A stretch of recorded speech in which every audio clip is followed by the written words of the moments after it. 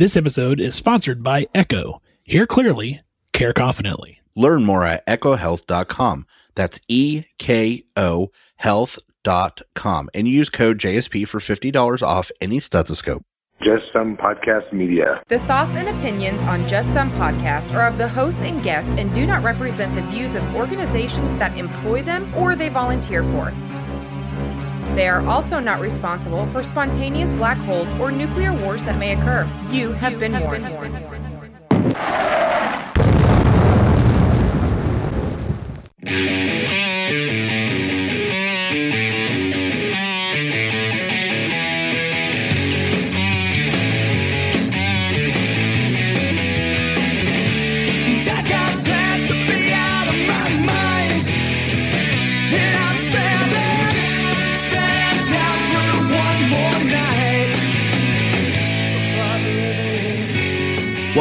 Welcome, everybody, to another fun-filled and exciting episode of Just Some Podcast. This is Tom. Hey, this is Ben. Tom, how are you, man? I know, hopefully people listen to our live and have listened to the last episode that we did, where we talked about your eyeball, but how are things going? Things are going, so I guess we'll go ahead and do an update, because honestly, when you get a major injury like that, suddenly people become very interested in your health and welfare. So vision is actually, unfortunately for everybody, there's no sad tale. I am a eye rejuvenation rock star. Apparently, it is somewhere between the good type of kryptonite and titanium in my eyeball, because I am healing extraordinarily well, except for a few minor setbacks, which, that's neither here nor there anymore.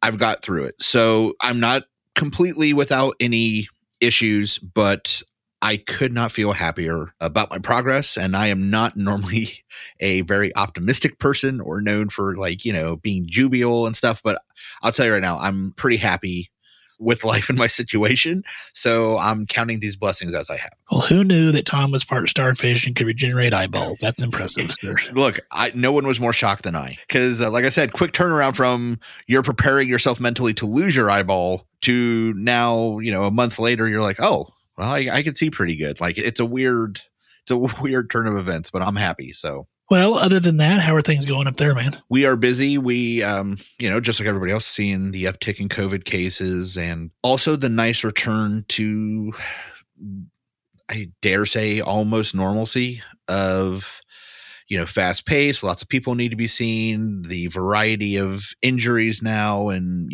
I need this thing looked at from 3 years ago. And yeah. Again, I appreciate it and I'm happy. It's just, I always feel like there's that looming sense of, is another wave of the pandemic going to come through? I don't think so, but I can't lie and say that there isn't that part of my head that's calculating, things when I see reports and look at the news. So, and I think we'll probably always have some ebbs and flow with it, but I don't know that it's going to be as severe as it was. Oh God, I hope not. In 2020, basically. But yeah, no, things have been busy here. We're in the middle of a drought, and the heat's been like 105 with the heat index of like 112. So it's been nice and warm here. And then, of course, we're doing a bunch of the child exams to get kids back ready for school. Yeah. And did 3 today. Getting bus drivers all ready to drive those buses too. So good. Like you said, some sense of normalcy to an extent. Yeah, exactly. It's hard to explain that I've done this before and it feels familiar, but it's been a while. So kind of getting back on that bike. I'm excited though. And I'm really proud. I just had another student. Her last day was with me today. And ironically, I did not know what we were going to cover tonight in this episode until you told me. And it's something I actually spoke about today with her. So if you are a student out there, I hope you pay a lot of attention. Ben has got he's got a lot of experience and really great insight into this. And I hope people are paying attention. And maybe if it doesn't affect you in the way like maybe a student or a new practitioner, maybe just hearing, this side of the story will maybe open some eyes, maybe shed some light. So yeah, I certainly hope so. Yeah, I really didn't know what we were going to talk about until it just it had been rolling it around in my head for a few weeks. And I finally just pulled the trigger and said, we need to talk about this. So we're going to. But we're going to do that after our story that you may have missed, that I'm probably not a whole lot of people have missed, although Tom, apparently you had, which kind of surprised me. What we're going to be talking about tonight is death, and so we're kind of being all jovial and happy now, but we probably won't be later just because this isn't really a fun topic per se. But like Tom alluded to, this one's going to be more directed at new practitioners or PA students, NP students, because there are things about death that they don't tell you in school, and we're going to cover that tonight. Correct. And I do want to say, no, I don't know that I don't think it'll be a totally sad episode, though. I think there is going to be some laughter. I think there is going to be some stuff. If you're looking for hey, I'm having a crap day, I want to listen to something to cheer me up, this may or may not be that topic. I don't know. But I do feel that we all have our own ways of dealing with that, which is part of what we'll talk about. So no, it's not going to be doom and gloom, but some doom and gloom. Keep that in mind. Yeah, there's some doom and gloom. Yes. It's not going to be like point of like a very special episode or anything like that. Though. I mean, but if you hear us laughing, don't assume it's something bad. Like just because someone's laughing, but they're talking about death, it's really should be more normal than it is. So let's get to the story we may have missed, Ben, so we can get to the story we just talking about. Right. Well, Tom, this one, I'm going to say that we called this to an extent. A couple of years ago, we had Greg on our show, and Greg works in IT and healthcare. And one of the things that we talked about was Amazon was potentially coming up with an EHR and coming up with some different things. Let's go to the hall. Re-recorded by Danny and the Juniors. Amazon stuff. Leave that in. That's perfect. That is so perfect. Big word for Alexa in this room. Let me disable that real quick. All right. So yeah, it was listening. See, so we talked about this on the show with Greg, that Amazon was trying to step into the healthcare space, and it was announced a couple of days ago that Amazon is looking to acquire the subscription-based healthcare provider One Medical. They said that under the new merger, they plan to improve how patients book appointments and the experience of being seen by a provider. It was July 21st when they announced this. It is a telehealth and primary care service. It's an all-cash deal worth $3.9 billion. It is still awaiting regulatory approval, however. One Medical, for those who don't know, it's a membership basis and gives patients 24/7 virtual care via a telehealth app. They also have 188 brick-and-mortar clinics across the United States. Amazon's Health Services Senior Vice President Neil Lindsay said, quote, "Healthcare is high on the list of experiences that need reinvention," unquote. He was further stated that the merger would improve the healthcare experience with a human-centered and technology-powered approach. For those who don't know, also, Amazon has already kind of had some skin in the healthcare game. In 2017, they bought the health food chain Whole Foods. And in 2018, they announced the purchase of PillPack, which is an online pharmacy, which I actually have some patients who use PillPack through Amazon. And it has seemed to have worked pretty well. Some people say that this isn't going to do too much. Some people say that it is. Sebastian Siegor, he's the CEO of Johns Hopkins, says that he believes the acquisition will have little impact. He says there's no reason to believe that Amazon's acquisition of One Medical will have any major impact on healthcare. There are thousands and thousands of healthcare facilities in this country, and there are many other virtual primary providers, such as Eden Health, Heal, and People One. The CEO of Babylon, which is one of One Medical's main competitors, agrees, but he believes the acquisition may promote a ripple effect in how other healthcare providers approach customer care. I thought this was an interesting quote that he had. Amazon has a dreadful reputation for the way it manages its workforce, but has an excellent reputation in the way it focuses on customers. The focus they bring to the customer is going to be very valuable in healthcare. Since we can see a very positive impact because other healthcare providers will think they also need to improve the patient experience. Tom, thoughts? Well, first of all, I think there's too much focus on the customer impact now on how we do our job. So that's not really something I care to hear more about. Not that the patient's not important. They're clearly the most important part of the process. However, I feel that we have moved into, we are a customer service business versus taking care of patients business. So I actually don't like that if they try and push that. However, to the greater, much larger, much more important issue, I don't know why anyone's shocked. First of all, like you said, we clearly knew the future and we talked about it with Greg.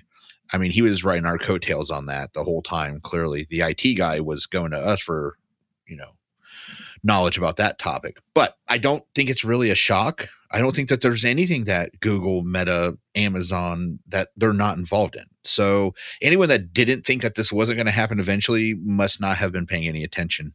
I don't know that it's going to make that huge of an impact. I mean, it's going to be Amazon owning that. They've owned Whole Foods. That played no part of my life whatsoever and remains that way just now. So I feel like this is just another business acquisition. If they come up with something stellar, then I hope we all use it. I hope we all benefit from it. I hope they come up with some kind of EHRs that's cutting edge and everybody falls in love with it and every hospital in America goes to it. Sure. I don't care. I just want something that works the way it's supposed to. And if Amazon can deliver that, great. But I, at the end of the day, don't think it's going to be any different.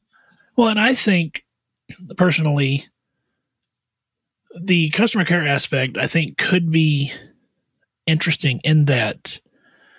And if you listen to like ZDogg, he talks about healthcare 3.0 and getting away from clicking buttons and clicking boxes and getting back to treating the patients. And so that's one of the things where like I don't take my computer in the room with me because I feel like there's that divide now. So I would leave my computer in my office and go in and talk to the patient.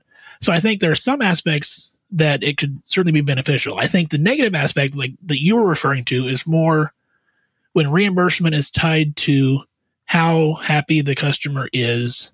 Yeah, you're going to have problems. There's a subset of patients who are going to be pissed no matter what you do because you're not giving them exactly what they want, whether it's hydrocodone or a CAT scan or whatever it is. There are good aspects to it, I think, or accessibility for the patient. So like, let's say now the patient can pay their bill by putting their thumb on their phone or going through an app, and it makes their life better. If that's the type of stuff that Amazon brings to it, that's what I would anticipate. Accessibility is what they're going to actually innovate in. Patients can log their own appointment through an app and it just goes to our scheduler and bam, now I just have somebody. Like those things are things I think Amazon not only can do, would do, and probably do well. Let's just see what happens though. I'm with you. That's the problem is we could all be full of shit. None of this could happen. They could just work people to death like they do, in other ways. And yeah, it could just be like just another hospital, just as Amazon on the side now. Who knows? So, well, Tom, I think in this one, what we will do is I think we will continue to monitor. And speaking of we'll continue to monitor, I want to do our social media shout outs. We've not done that for several months, I don't think. And so I kind of maybe people don't know. Yeah, maybe they don't know. But you can find us on Facebook, Instagram, Twitter, and YouTube, all at Just Some Podcast. Our website's www.justsomepodcast.com. Our email, jsp@justsomepodcast.com. Also, we have several other great shows under the JSP Media umbrella.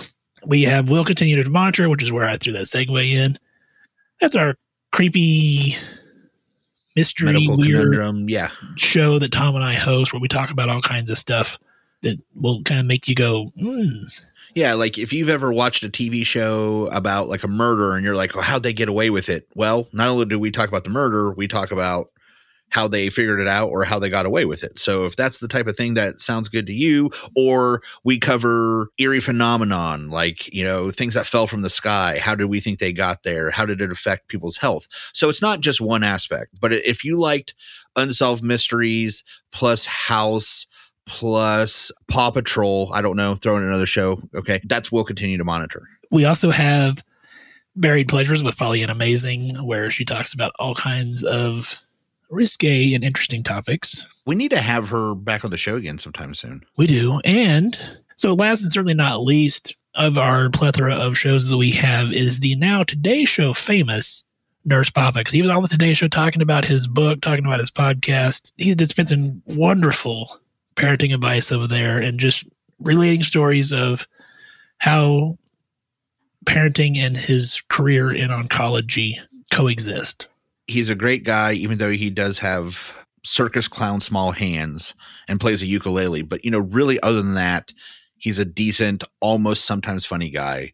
And I'm really glad that we decided to allow him really to be part of Just Some Podcast Media.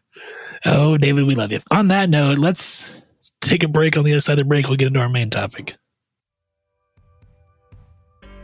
Tom, how's that Littman 3M Core Digital Stethoscope treating you?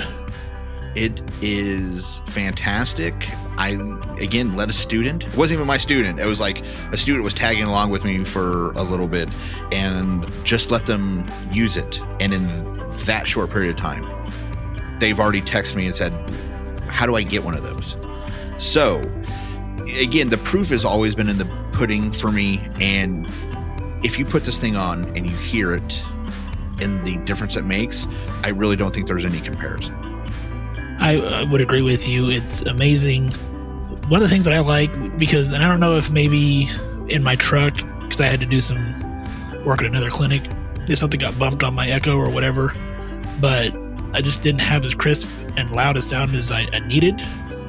It has the little volume buttons right on it, right there on your stethoscope. So just an easy bump up a couple of notches, and I was right back to where I needed to be, hearing heart sounds. I love the noise cancellation, 40-time amplification. It truly is a wonderful piece of equipment that once you use it once, you're going to want to use it every single time.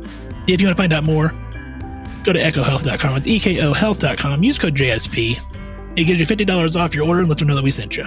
I want to talk about our next sponsor, especially for just a second. And I didn't tell you, so that's why he's got a worried look on his face, if you guys could just see it. So, as we talked about at the beginning of the show, and I'm not going to beat a dead horse, I got the pretty significant eye injury, and what came along with that is I cannot take anything, well, no NSAIDs for pain. And as we've talked about on the show, we did a whole episode, I have gout. Well, because I wasn't having a good enough time not being able to see out of my left eye and still dealing with I may lose it. Like, people don't seem to realize the first couple of weeks, it was still, hey, you could still lose your eye, like not just your vision. We could take your eyeball out of your head. And so I was a little freaked out, and bleeding was a significant problem, and I could not take NSAIDs. And as I just alluded to, I have gout. So let's put 2 and 2 together. I got a gout flare up. What's the number one thing you take for a gout flare up, Ben? NSAIDs. Yes. So here I am in excruciating pain, and I cannot take any NSAIDs. And I was waiting to get a hold of someone because the next thing is steroids that I could take. The only thing I had for about 24 hours was CBD Stat products. And I just want to say specifically from the bottom of my heart, thank you. Now, was I still in a lot of pain? Yes. But the ability to bear the amount of pain I was in, I truly believe was significantly, contributed to by CBD Stat. Like, their products really helped me bridge that gap. And so from a heartfelt thank you from the bottom of my heart, I knew I wanted to do this on the show and just say thank you to your company. And Ben's going to tell you the important stuff, but really it meant a lot to me to and I know I say this stuff all the time, but I'm telling you, I just went through this. And and if you've never had gout, I try and tell people is every time you take a step, hit your affected area with a hammer as hard as you can. So let's say you think it's your big toe, hit your hammer, bam, crush your big toe. Now take a step, do it again. That's what gout feels like. And so to be able to actually be able to sit down and not cry from being in pain was significant. So thank you, CBD Stat. Well, I don't really got nothing else to say other than I'm going to give you all the information that you need for it. So if you're in healthcare, they love their healthcare people. They're going to give you a permanent 40% discount. That's a permanent 40% off. You just go to cbdstat.care/healthcare. You fill that form out, and they're going to give you that 40% discount permanently. But they know that some of our listeners are not in healthcare, and they want to help you out too, just because you listen to our voices. So you go to cbdstat.care, put everything in your shop cart that you need. You go to the checkout, you put in code JSP20. That's JSP20. They're going to give you 20% off just because you're listening to our voice right now. That is cbdstat.care. Well, Tom, now that we got paying the bills out of the way, you and I talked a little bit before I pushed record. Lots of times we're obviously a very unscripted show. That's been since day one. But we kind of have a format, or we have an idea of where the conversation is going to go to an extent, particularly when we have a guest. But this is one of those shows where we're just going to push record, and we're going to have a conversation about the way we deal with death. I don't know how long this conversation is going to go. It may go 5 minutes and we're done. It may go 4.5 hours, although I hope not. I think it's going to go 4.5 hours. I'll go ahead and guarantee you that one. No, not 4.5. But Right. yeah, I get what it could be a long conversation. I get you. Or it could be a very short one. I don't know. The first thing I want to stress, and then we'll get into some stories and we'll get into some stuff. If you are a student, NP student, nursing student, PA student, a brand new practitioner, what they don't tell you, and I alluded to this before our story, what they don't tell you in school is that death is so different when you're the provider. And I don't mean every single death. I have patients who the family calls and says, hey, Joe passed away in his sleep last night. When we hear about deaths from our patient base, my office starts sending out condolence cards to families. I'm not talking about those. Well, the deaths that I'm talking about are the deaths where you go, what did I miss or what happened? It's more the deaths that shock you. And being an ER nurse, I dealt with death for years. And I can tell you, it is so drastically different when you go from nurse to provider. And some of the shit I'm going to say may not be politically correct. I'm telling you how I dealt with stuff. I'm not telling you this is the way you need to do it by any means. But as a nurse, in the ER, we'd have a patient die. I could somewhat rationalize it. And that was how I dealt with it. It was like, well, this happened or something happened, whatever the case may be. Or even there was never that sense of urgency of what did I miss or did I not do something right or did I overlook something or whatever the case may be. Whereas as a provider, that buck stops with you. And that's where it changes significantly. And they don't tell you that. They don't tell you that. And first of all, I remember the first time I saw my signature on anything and I realized, holy crap, like that's my signature. Like I am now wholly and totally responsible for whatever happens from this point forwards involving this matter. And it should be sobering to every person that's not only doing this, or even considering it. The other thing though, Ben, and while that's a significant one, and that's something definitely we're going to be a large factor in this conversation, I also look at it again, ICU, ER, bedside. I think that there is a sense of closure you get when you are hands-on in a person's death. I did your CPR, I started your IV, I put in your Foley, etc. That when you pass away, there's that part of me that knows I did it. Like I may have lost this battle, but I have not lost my war. Like I still have something to do. When you are the provider, it is chess.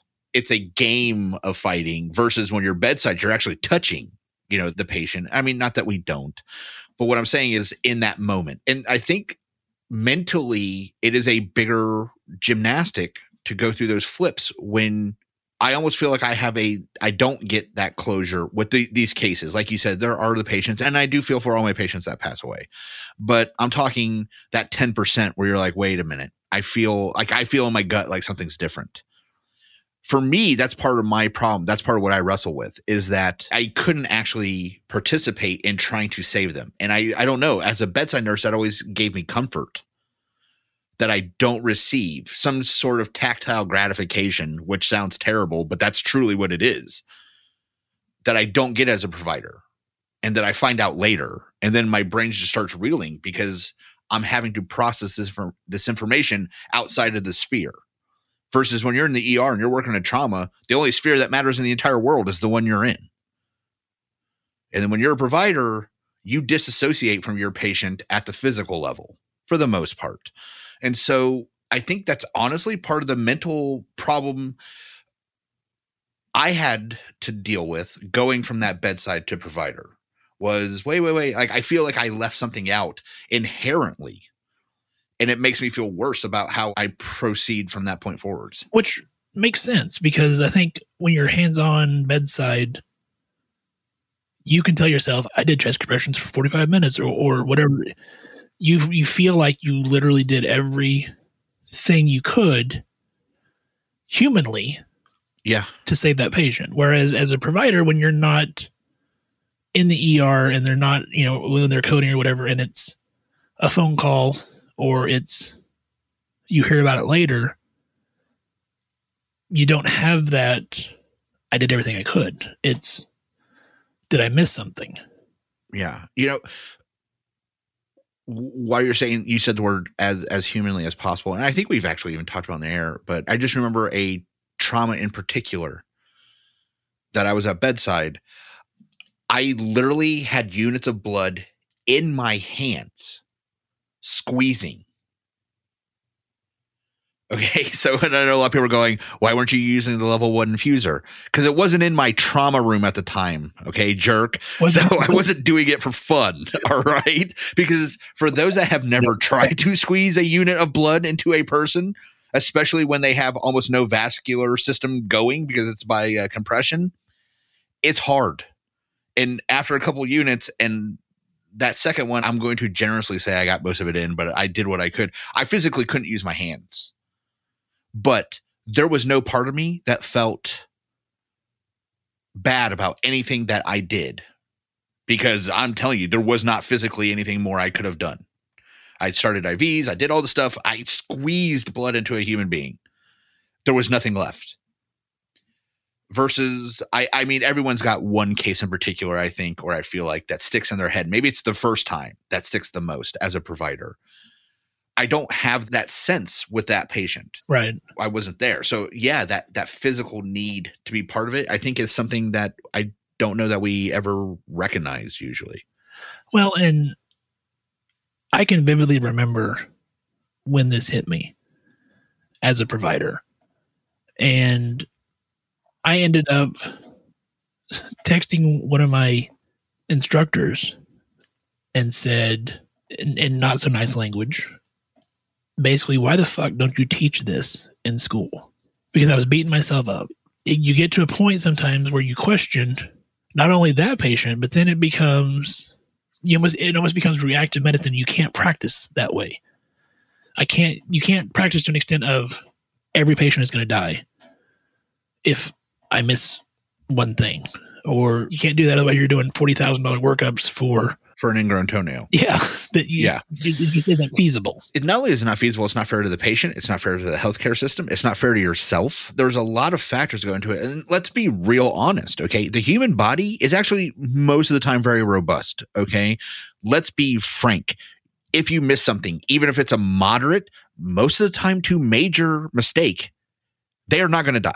There can be patient harm. There are going to be repercussions. I did not say you were going to get away with everything. Okay. What I said is you are not likely to cause a death by a single facet. Now, granted, there are always cases, and I am not going to lay out any absolutes. Well, if it is an absolute, I guess I'll say it, but none of these are absolutes. But by and large, you're going to miss things, and they are not going to cause death to your patients. So do not create that pocket that Ben just talked about where you're like, well, every patient has to have this. Well, every freckle now is melanoma. It's not. And while I also think, and let's talk about this though, do not brush mistakes off though. Okay. Oh, absolutely. If you do, well, again, I'm talking to the newbies here, Ben. No, yeah. But I'm just saying that doesn't mean if you miss, like, let's find something I don't know. A basal cell carcinoma. Well, that doesn't mean every time you see one now, you just go, oh, it's not that big a deal, or you don't pay attention, because guess what? That's how you do make the big mistakes that do end up costing, significant injury or stuff like that. You do need to take them serious. But the difference being is that if you don't take something serious, you tend to make mistakes over and over and over. That's where the injuries come, by and large. Yeah, you need to learn. Missing one thing is a significant issue, but it's a singular event. Like, you need to learn from it and move on. It's when you don't take things serious, or you allow this insidious type of thinking that Ben's talking about to invade how you practice, that's when you're going to create problems. I had fallen down that trap even for just a weekend. I had honestly fallen down that trap because my experience, and I'm going to call this patient, Steve was not her name. I assure you, I vividly remember her name. Obviously, I'm not going to use that. Mid-20s had come in for a checkup. Was, in college, things were good. She was getting ready to graduate. Thought maybe she was just stressed out, dealing with stuff. So we did blood work and stuff. Family called and said, well, blood work looked decent, not a big deal. In my head, I told myself, I should probably get an EKG and a sono. Just because of some of the symptoms that she was reporting. And family was like, well, it's probably just stress. Let's just not worry about that right now. Okay. I mean, that you're right. And then I got a phone call at 10 o'clock one night that Steve had collapsed. And I told them, I said, well, call me when you know something. And initially you think, okay, Steve's in their mid-20s. Even mid-20s is a collapse. Usually it's not a sentinel event or a fatal event. I ended up waiting up till 2 a.m. and never heard back. So I finally went to sleep. And I had a message on my phone when I woke up. It had been sent at about 6 a.m. from the family. They said, call me when you get this. And I instantly knew. And had collapsed and never got a heartbeat back. Obviously, it's still hard for me to talk about just because it weighs on you. And so I beat myself up horribly for, I said a weekend, but I mean, it was probably weeks that I just, what did I miss? I should have, to the point that I was like, I should have made them do that echo and that EKG. I should have forced that issue. Not that you could have, but I mean, it's what you tell yourself because you're like, and at the time I was moonlighting in an ER and I was working that weekend and had a pregnant patient come in that had fallen and couldn't remember if basically wasn't sure if she hit her head or not. And I got into a argument with CAT scan because I said, I want her head CAT scanned. And they're like, well, she's pregnant. And I said, I don't care. Because in my head, I'm like, she's pregnant. If she hit her head, she has a brain bleed. She's going to die. I need to get that CAT scan. And they're like, well, but she's pregnant. And I said, I don't, to the point that I said, well, then I will chart that you were refusing an order, which then that will grab attention. Yeah. And she said, well, let me talk to my boss. And so after I had gotten off the phone with them, I finally kind of was like, I brought myself down this rabbit hole of every patient is going to be Steve if I don't do every single thing. And I realized that I couldn't do that. And I actually called her back and apologized for that because, and the pregnant patient was fine. But that was the night that I texted my instructor and I'm like, why don't you teach this? Because there's just something inherently different about when you're the one who's responsible for ordering tests, interpreting tests, ordering the correct medication, whatever is ultimately done there, that doesn't fall on your nurse. That doesn't fall on your MA. That falls on you. And come to find out, Steve had a rare condition that basically caused seizures when nobody knew it. And that was ultimately what it was. So honestly, had I done the echo and the EKG, it wouldn't have changed a damn thing. But that weekend that I was beating myself up, we have a mutual colleague who has wanted to remain anonymous, but I'm not going to let him remain anonymous anymore. He sent me a message and he says, and I told this story, I think, on this show, and I know I told it on Kevin's. There's three types of patients in the world.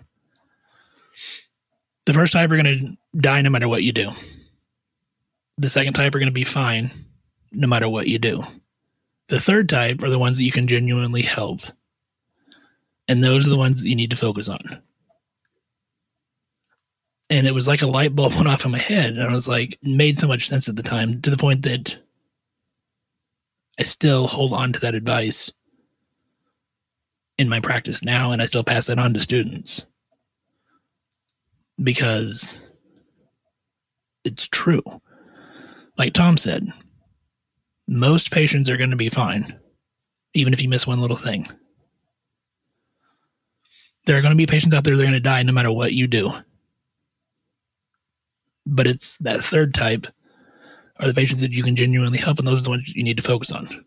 And I'll let Ben take care of naming people if he decides to name people. But I also took that advice to heart. Again, police officer, ICU, ER, death was nothing new to me. But as Ben has said multiple times, and I'm sure you've listened and you're getting the point, is when you are responsible for that person's health, their death is now your responsibility as well. And I would say the case in my mind that stands out the most is actually similar in the fact that it was something that I ran all the tests. I did do all the tests. That's a different signifier between Ben and I stories. I did the test and they didn't show anything. And so when there was the event, and here it was very close to the time I had seen her. So there was that automatic correlation. Wait a second, this person just had this event. Yeah. It was a very large pucker factor. And while I feel confident in my abilities as a practitioner, there is no amount of preparation that gets you ready for this. And I guess that's why we want to do this episode, is because nobody else is getting you or attempting to get you prepared for these episodes. Because that's what I'm trying to tell you is Ben beat himself up and said he should have done it, even though what's the reality? There would have been no difference. Right. And that's the lesson he had to learn. And I had to learn. I did do all the tests and it still happened. And it will continue to happen. I said, and it will continue to happen.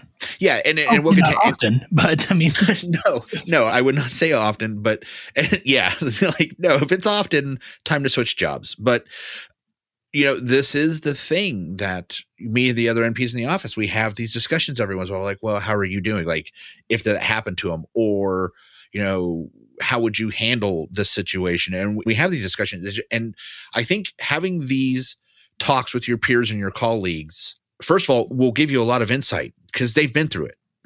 This is not a situation where you have to invent the wheel. Okay. It's there. Please, talk to the people that have been through it. Let them be your Virgil, let them guide you through the dark, and let them help you through this, because it is going to be a dark time. I have an NP. She's a friend of mine. She's one of the strongest people I know.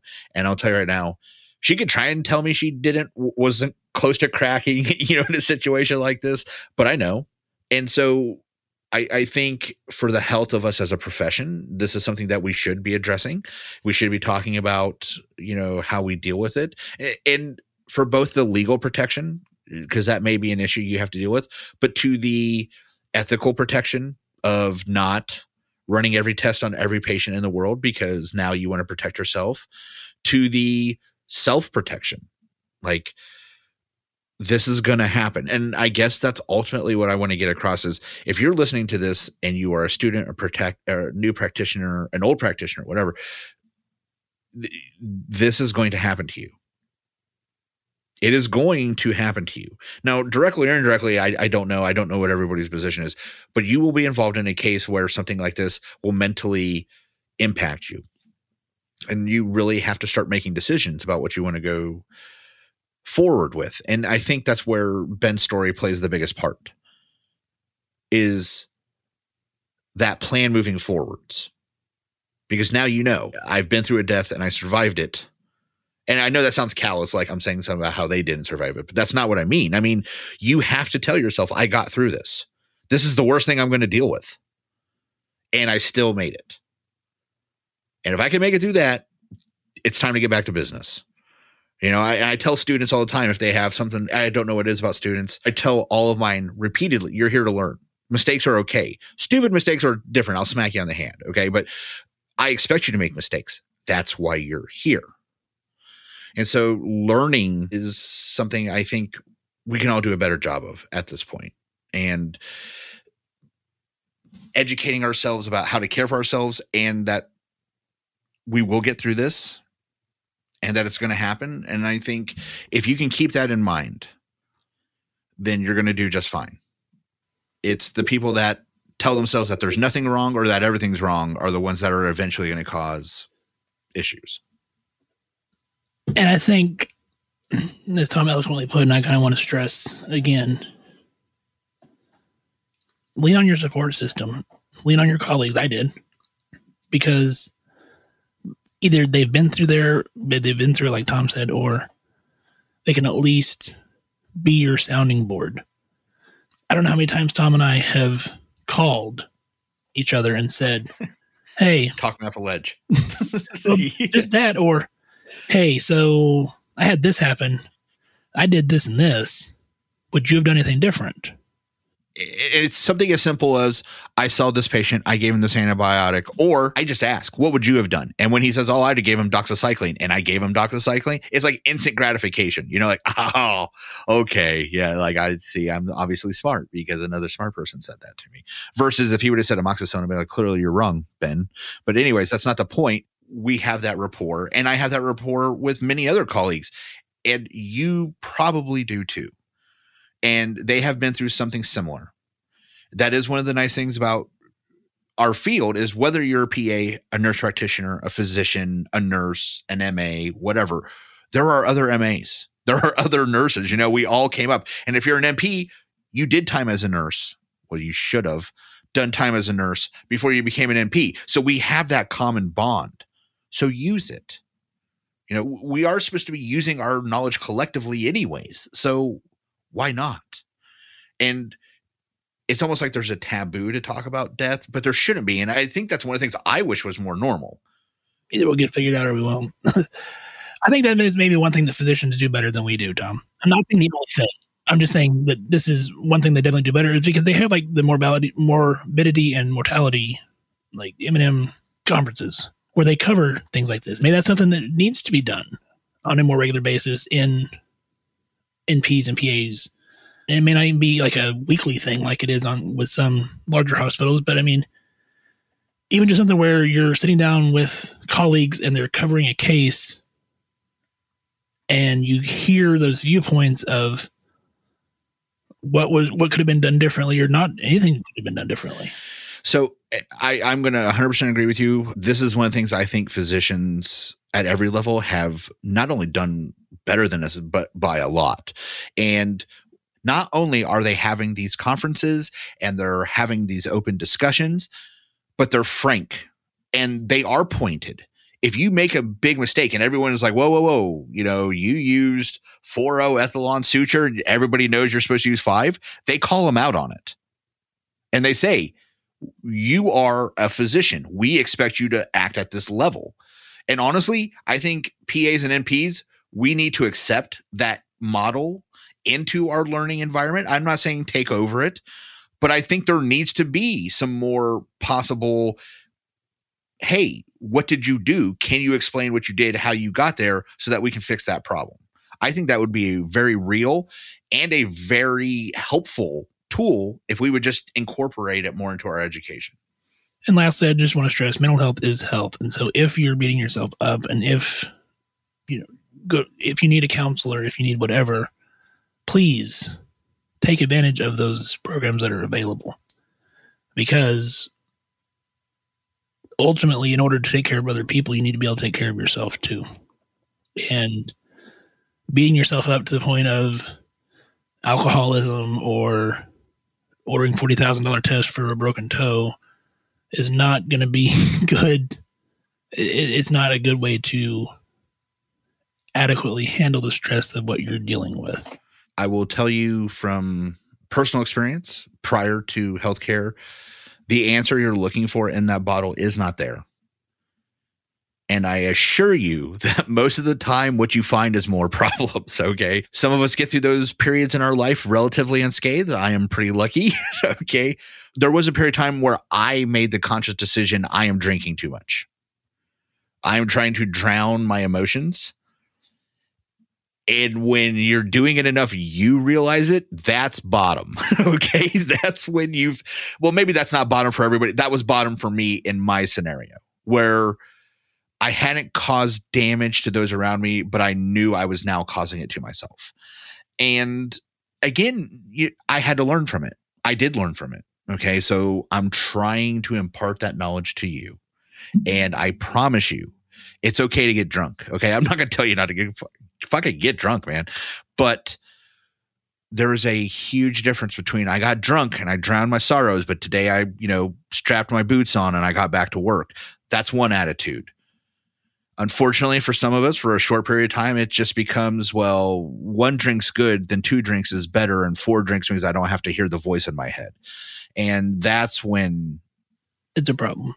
That's a problem. So reach out. Ben said it. We've said it a million times on the show. Mental health is health. And I don't know that I really have anything else to talk about tonight on the topic, Ben, but I'm really glad that we did. I don't either, other than I want to end. So it sounds like we're obviously wrapping up. I want to end with the wise words of Dwight Schrute. There was an episode where he was trying to teach Ryan lessons in salesmanship, and they didn't land the sale. And so they were walking out of the building, and Ryan says, I don't get it. I don't get what I did wrong. And Dwight says, not everything's a lesson, Ryan. Sometimes you just fail. Boom. We don't want to fail in healthcare, but there are going to be patients that, like I said, it goes back to the 3 patients, man. Focus on the ones that you can help, focus on the ones that you can do stuff with, and you can make a big difference in their lives. Try not to beat yourself up over the ones that you're going to lose no matter what.